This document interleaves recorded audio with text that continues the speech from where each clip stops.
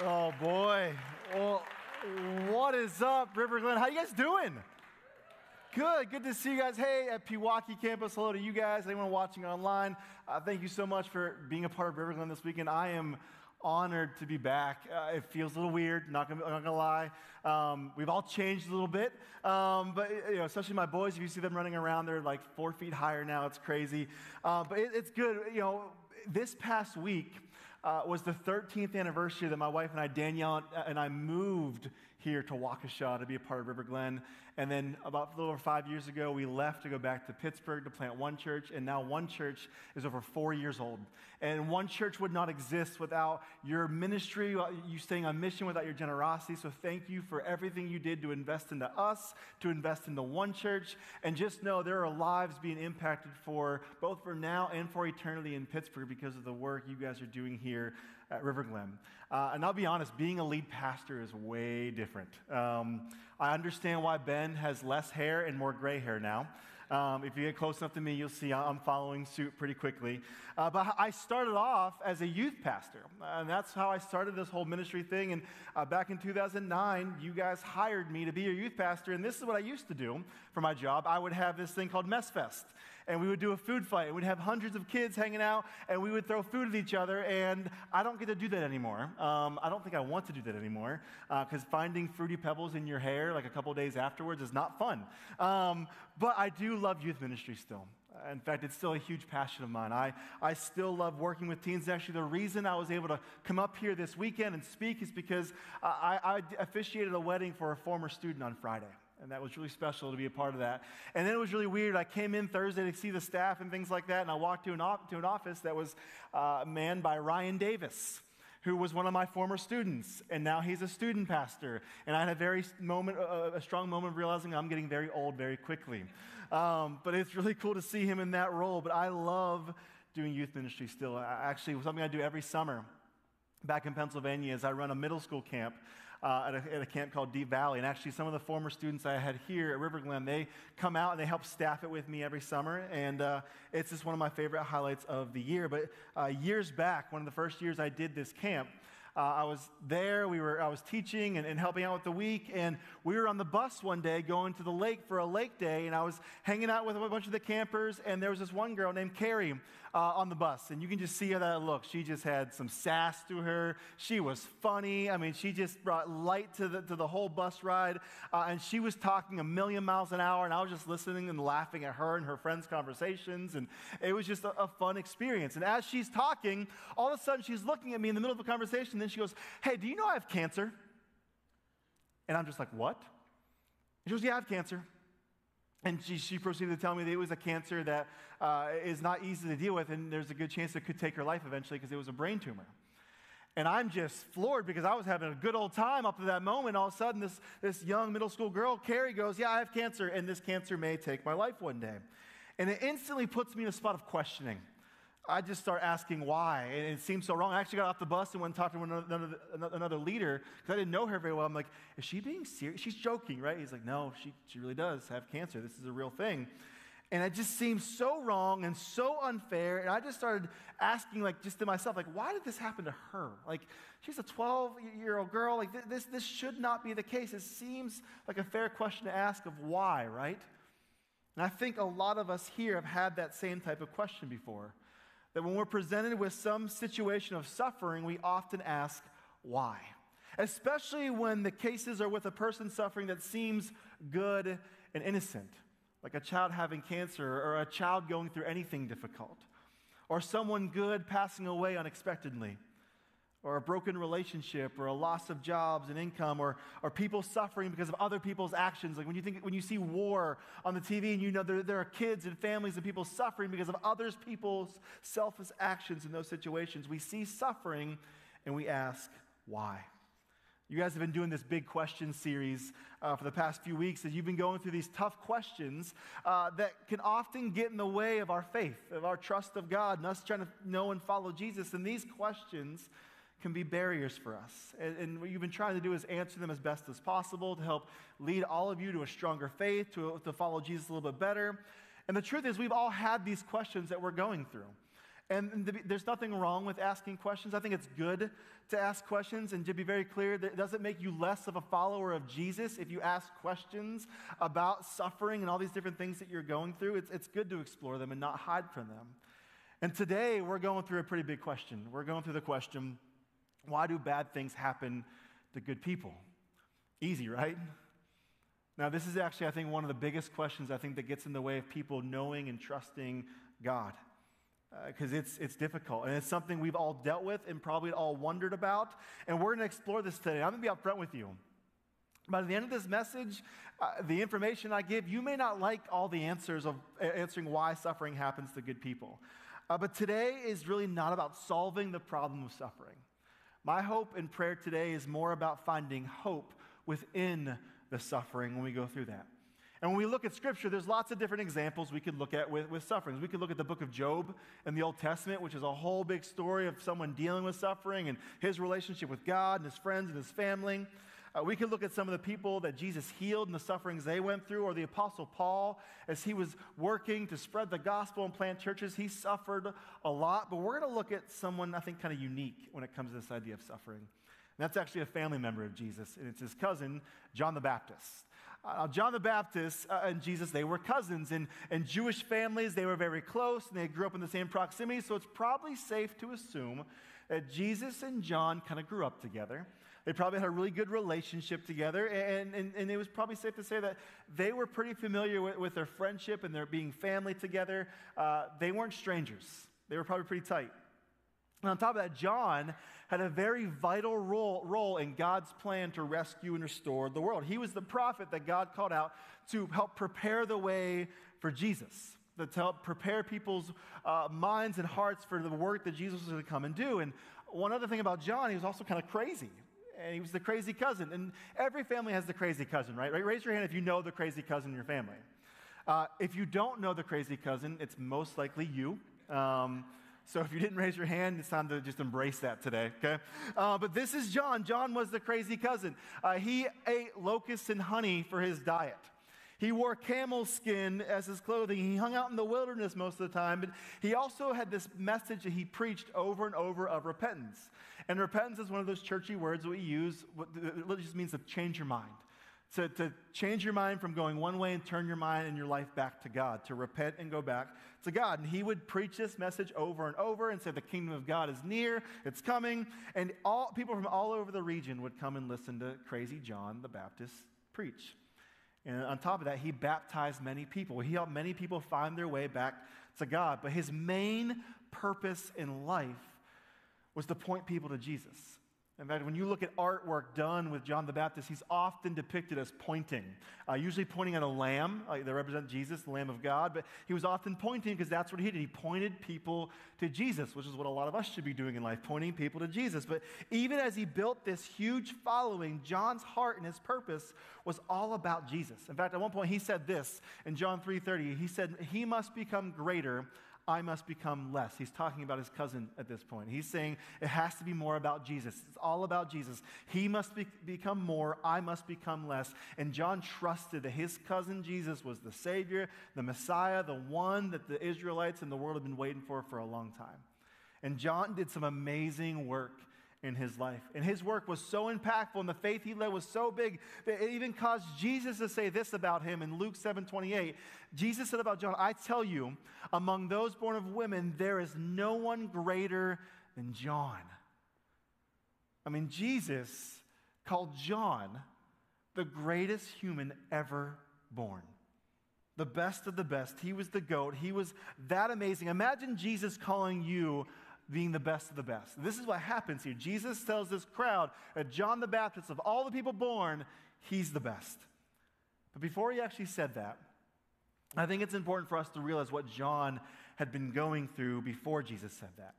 You see, John taught this message of repentance for God's kingdom, and he said that God's kingdom was coming, so turn back to God. And John kind of had a big mouth who had no problem calling out sin. He had no problem calling out the brokenness and the sinfulness in the world around him, even to people in power.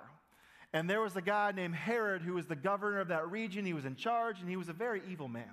In fact, Luke lists in chapter 3 of his gospel all these evil things that Herod was doing, but then he added something to that list because Herod got sick of John the Baptist. He said this, Herod added this list to them all. He locked John up in prison. So as John was calling out sin and calling out Herod, Herod had enough of that, and with the power that he had John arrested and put in prison. Now, John, who's been doing God's work for so long, is sitting in a prison cell, and things aren't looking good for him. And so the question becomes, okay, what does Jesus do after his cousin gets put in jail? Is he going to go visit him? Is he going to go help him? Jesus, is pretty powerful. Maybe he can do something to help his cousin. But here's what's kind of unique. I want to bring up this map here. This is what takes place, is when John the Baptist was arrested, he was taken down to this fort called Machaerus, which was a big prison, and that's where he was kept in prison. And so Jesus, instead of going south to go see his cousin and check on him and maybe help him get out of prison or whatever it may be, Jesus decided to go the opposite direction. He went north to the Sea of Galilee region. He doesn't even go see his cousin, which seems maybe kind of weird. This is his family member, someone he grew up with, the person who paved the way for his own ministry, and now his cousin is in prison because of the work he was doing for God and God's kingdom, and Jesus decides to go the opposite direction. He goes north. And when he goes north, what he starts doing is he starts helping people who are in difficult situations. He starts helping people who are suffering. He comes across this centurion. And the Jewish elders in that region, they actually come to Jesus and say, hey, this centurion needs help. And this is what they say to him in Luke 7:4-6. The elders say, when they came to Jesus, they pleaded earnestly with him and said, this man deserves to have you do this because he loves our nation and has built our synagogue. So Jesus went with them.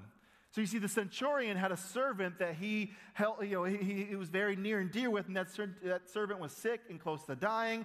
And so the elders come to Jesus and say, hey, you need to go heal this servant for the centurion because he loves this nation. He helped build this synagogue we worship God at. He's a good man. And that's what they're essentially arguing to Jesus. He's a good man. He doesn't deserve to go through this suffering. So Jesus, we know you can help him. Go help him. And so Jesus hears this plea. He goes with them to go with the centurion to see. And the centurion had this very strong faith and trusted that Jesus could do something. And sure enough, that servant was healed. The elders argue he's a good man. Help the man out. Jesus helps him. Right after that, we see in Luke how he comes across this widow. And this widow, obviously she's a widow, so she's already lost her husband. And this widow loses her only son to death as well. And actually Jesus comes into town and they see this boy being carried out. He's a dead man. And his heart goes out to this woman. He tells her, don't cry. And he went up to the pallbearers as they're carrying this body out. And he tells the body, young man, I say to you, get up. And the dead man sat up and began to talk. And Jesus gave him back to his mother. So he's bringing people back to life.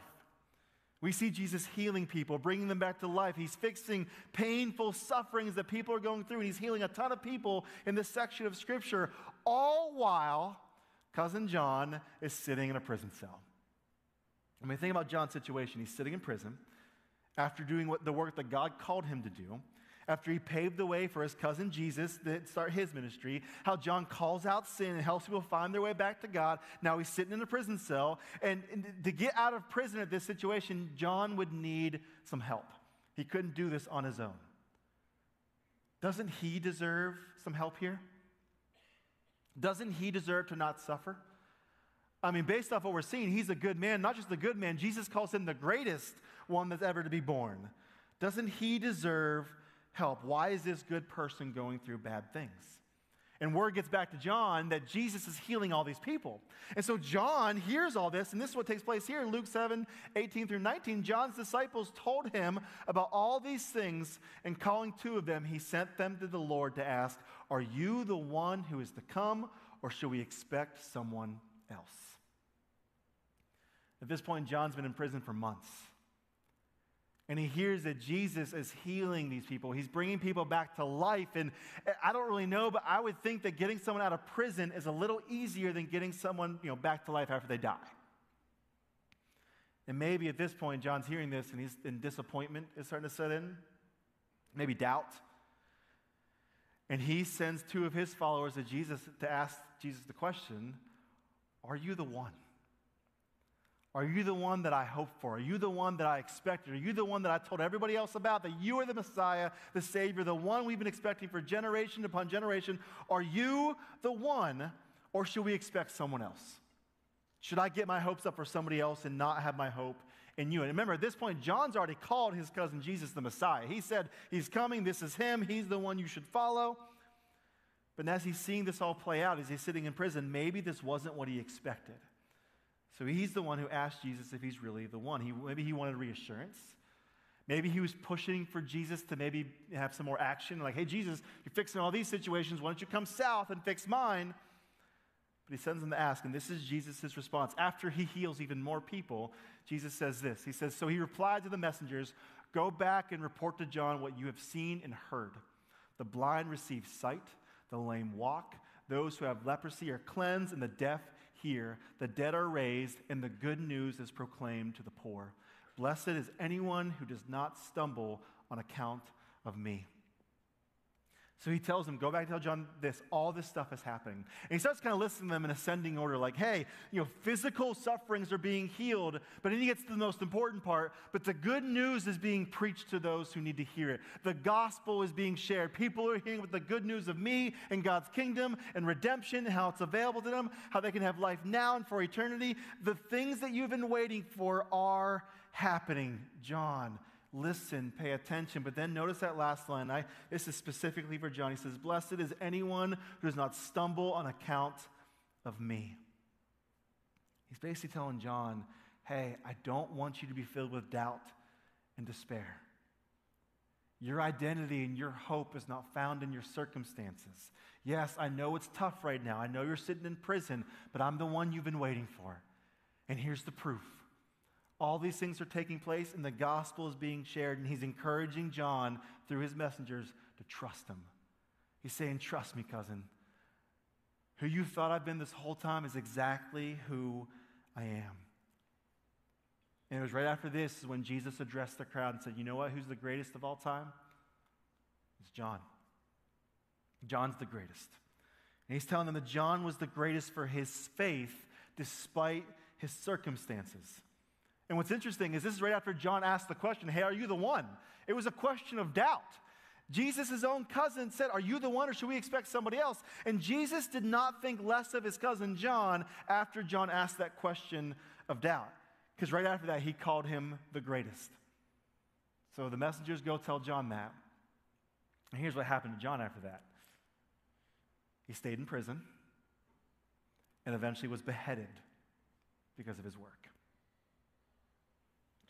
Jesus' cousin was killed. Jesus went to mourn the passing of his cousin. But here we have John, this good person who suffered extremely bad things. Now listen, if John is the greatest and he suffered, if Jesus himself called him the best ever and he went through that suffering, then maybe, River Glen, maybe suffering isn't dependent on whether we're good or not. And that's vital for us to know. This is a major part of understanding the human condition and the state of our world, that suffering is not dependent on a state of person's goodness. Jesus himself said this in Matthew 5:45. He causes his sun to rise on the evil and the good and sends rain on the righteous and unrighteous. He's saying God loves evil people and good people. And he sends suffering, and suffering takes place for those who are righteous and unrighteous. These are Jesus' words. These aren't mine. This is Jesus saying that, listen, suffering does not just go to one side or another. Everyone experiences it. But God also loves all people as well. Suffering happens to us all, and John the Baptist is a perfect example of that. So then the question becomes, if it's not based on our goodness, why does suffering happen? Why does it take place? And I'm going to attempt to give you some answers today. But let me give you this little caveat. You may not like all the reasonings. These may not satisfy you, especially if right now you're in the midst of suffering. The answers I give may not be the thing that really helps you get through that. But my hope is that as we go through this, that we see a bigger understanding of suffering and the state of our human condition at the end of it. So why does suffering take place? Well, one of the reasons is this is chosen rebellion. This is sin. We choose to rebel against how God designed us to do life and live in this world, and our sin brings on suffering. Our sin breaks our relationship with God. It hurts each other. It even has broken creation, and we see that in Scripture, that creation is broken from our sin. And when we suffer, sometimes it comes from sin, whether it's our own sin or someone else's sin. I don't know if you've seen him around, but you maybe see him in the lobby afterwards. But my youngest son, Kobe, when we left here over 5 years ago, he was 4 months old, cute, cuddly little baby. He's not that way anymore. In fact, if we had him first, I don't think we'd have another kid. But Kobe is a kid his whole life. He's been trying to keep up with his older brothers. And so Kobe realized to hang with his older brothers, he might have to fight back sometimes. So one of Kobe's go-to moves, if his brothers are taking him off enough, he open hand slaps them. Like, he doesn't care. In fact, one day, a couple weeks ago, we're hanging out with our neighbors outside. It's a nice day out. And, my middle son was making Kobe mad. And all of a sudden, I hear this across the face. And I'm like, oh, geez. And Drew's crying. And Kobe's just standing there with his mean mug, like, don't mess with me, man. You know this. And I tell Kobe to go sit in timeout and take a break. He's like, why? I'm like, because you slapped your brother. Like, this isn't allowed to happen. You can't, we've talked about this over and over. Stop slapping your brother. And Drew's in the midst of suffering right now because he has a handprint on his cheek. And Kobe's in the midst of suffering because he's in timeout for putting that handprint on his brother's cheek. And suffering takes place sometimes because of other people's actions. Now, I know it's kind of a funny story of a 5-year-old slapping a 7-year-old brother. But I say that because this is what happens in life, is our actions and our sin bring suffering on other people sometimes. It brings suffering onto ourselves. Sin sometimes correlates to our suffering. It's our chosen rebellion. But also, it's not the only reason. In fact, it's not always the reason. And just to be very clear, it's really important for us to never just always associate suffering with sin. That's a very dangerous thing for us to do. Like when we see a natural disaster take place, like a hurricane or something like that, I think it's a very poor taste and bad theology to go, well, that's because of all the sin there. God's punishing them. That's not the case. Sometimes sin is a correlation to our suffering, not always. Here's another reason, though. God uses suffering to awaken us. When things are going well, just a question for you. When things go well, how often do we think about and desire our need for God? I think if we're honest, not as often. Like when things are going smooth in life, sometimes God can kind of get pushed to the side and we're just enjoying life and not realizing how much we need to depend on God every day of our lives. But when things go bad, how often do we think about and need God? That's when it goes up, right? That's when we're like, oh, I really need God right now. I mean, think about the story Jesus told of the prodigal son in the Gospels. As the son went off and lived his own life and his sinful life and selfish life, and when he started to experience suffering, that's when he awoke into the need to go back to his father. And that's what it is for us. When we realize that suffering's taking place and sin has broken us and we're dealing with difficulties in life, that usually is what awakens us to go, we need God. We need to get back to the Father. This is what happens. And when suffering happens, God may be allowing it in order to wake us up to come back to Him. Theologian C.S. Lewis said this in his work called The Problem of Pain. He says, we can ignore even pleasure, but pain insists upon being attended to. God whispers to us in our pleasures, speaks in our conscience, but shouts in our pains. It is His megaphone to rouse a deaf world. Lewis is saying that God often will use pain and suffering to wake us up to realize that we can't do life without Him. Now listen, I'm not saying that God is causing suffering in your life, but I am saying that God will allow suffering in your life in order to wake us up and draw us back to Him. It's His megaphone basically saying, hey, you, wake up. Things are going well right now. You need to come back to me because life does not work apart from me. God uses it as a megaphone to wake up a deaf world. And honestly, sometimes we're deaf. Sometimes we're not paying attention to how much we need God. So God uses that suffering to awaken us. But God also uses suffering to mature us. This is another piece of it. Listen, we all like when things are going well. It feels good. It's comfortable.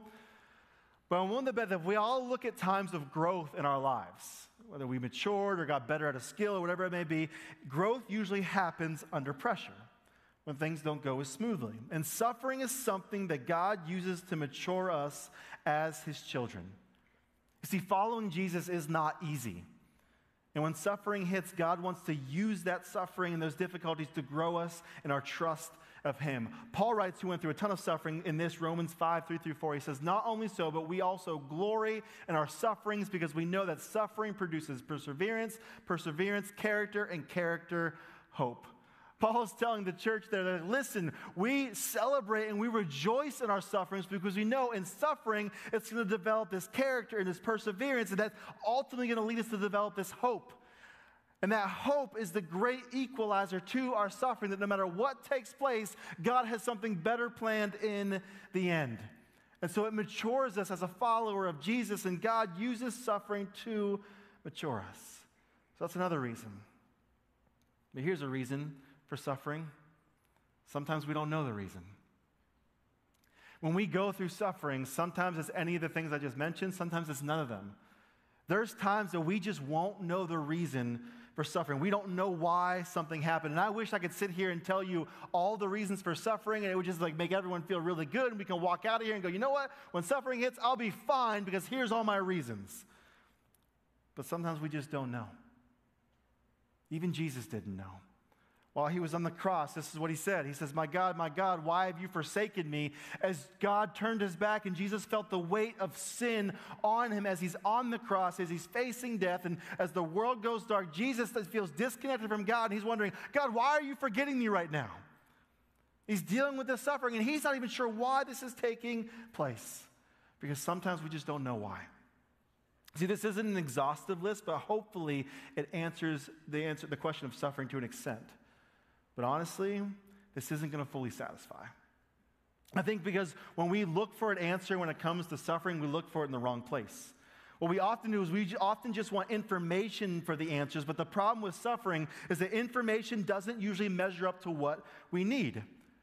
Because information doesn't satisfy the pain of a broken marriage, or a loss of a loved one, or a pain of a lost pregnancy, or a struggle of a job loss, or the hopeless feeling of a child going down a wayward path, or the pain of sickness and disease taking over your body or somebody else's as they're dealing with this and facing their impending death. Information doesn't satisfy those needs when we have the question of suffering. Because suffering makes us feel pain, it makes us feel lonely, it makes us wonder the purpose of life, and suffering can make us wonder if God has forgotten us and where he's at in the midst of all of this. So when we look for answers, information doesn't solve it. But that's because when it comes to suffering, the answer to that isn't information. Actually, Lee Strobel said it this way, and he was a guy who set out to disprove Christianity because he was such a skeptic, and in the midst of trying to disprove it, he actually pretty much led himself to Christ and became this Christian and helped other people follow Jesus. But he says this about suffering. He says, the answer to suffering isn't information, it's the incarnation. It's God with us. It's Jesus. Jesus is the answer to the suffering. Jesus is the one that proves that God is not absent in our suffering. Jesus is the one that came to show us that life isn't about our circumstances, but something much more. That Jesus is the one that proves that God loves us even in the midst of our sufferings. He hasn't forgotten about us. That Jesus is the one that gives us this eternal hope. The one who says that even though things are difficult for a moment, eternity with God awaits. Jesus is the one that came and brought good news, and that good news is so good that it can overcome any suffering that you and I will ever go through in life. The good news that through Jesus that we are forgiven by God, restored to God, and we can look forward to eternity with God. This is what Jesus does. And so something we do at One Church is we had this thing called the One Thing. One church, one thing. It's kind of cute, right? But basically what I'm saying is that the one thing every week is if you forget everything else I said today, which is a good possibility, just remember this one thing. And the one thing I want to give you this weekend is this, is our hope is found in Christ, not our circumstances. You see, the answer to why do bad things happen is found in the person of Jesus. It's not found in our circumstances. It's not found in our sufferings. Because if we found our hope based off how life went, we would be miserable because life does not go smoothly all the time. But Christ is consistent. Christ is the same yesterday, today, and forever, just like that song we sang earlier. This is what Jesus does, and our hope is found in him, not our circumstances. It's in Jesus that we find that hope. And this is the hope that Carrie found. Because in July 11th, 2014, Carrie passed away of cancer. And again, it raised the questions of why. This girl who only got to spend just so few years here on earth, and she was so fun, so energetic, and brought so much joy to those around her. Why did she have to go through this and deal with this and then lose her life? Why did her parents have to bury one of their own children? Why did their siblings have to deal with it? Why did their friends? It just brings up all these questions of why. And to be honest, we could try and solve this all day with information, but that information will not satisfy. But Jesus can bring the hope. You see, Carrie was a girl who loved Jesus with all of her heart. And the hope we have now is that Carrie is hanging out with Jesus in eternity. And that's the hope that we have when we put our trust in Jesus.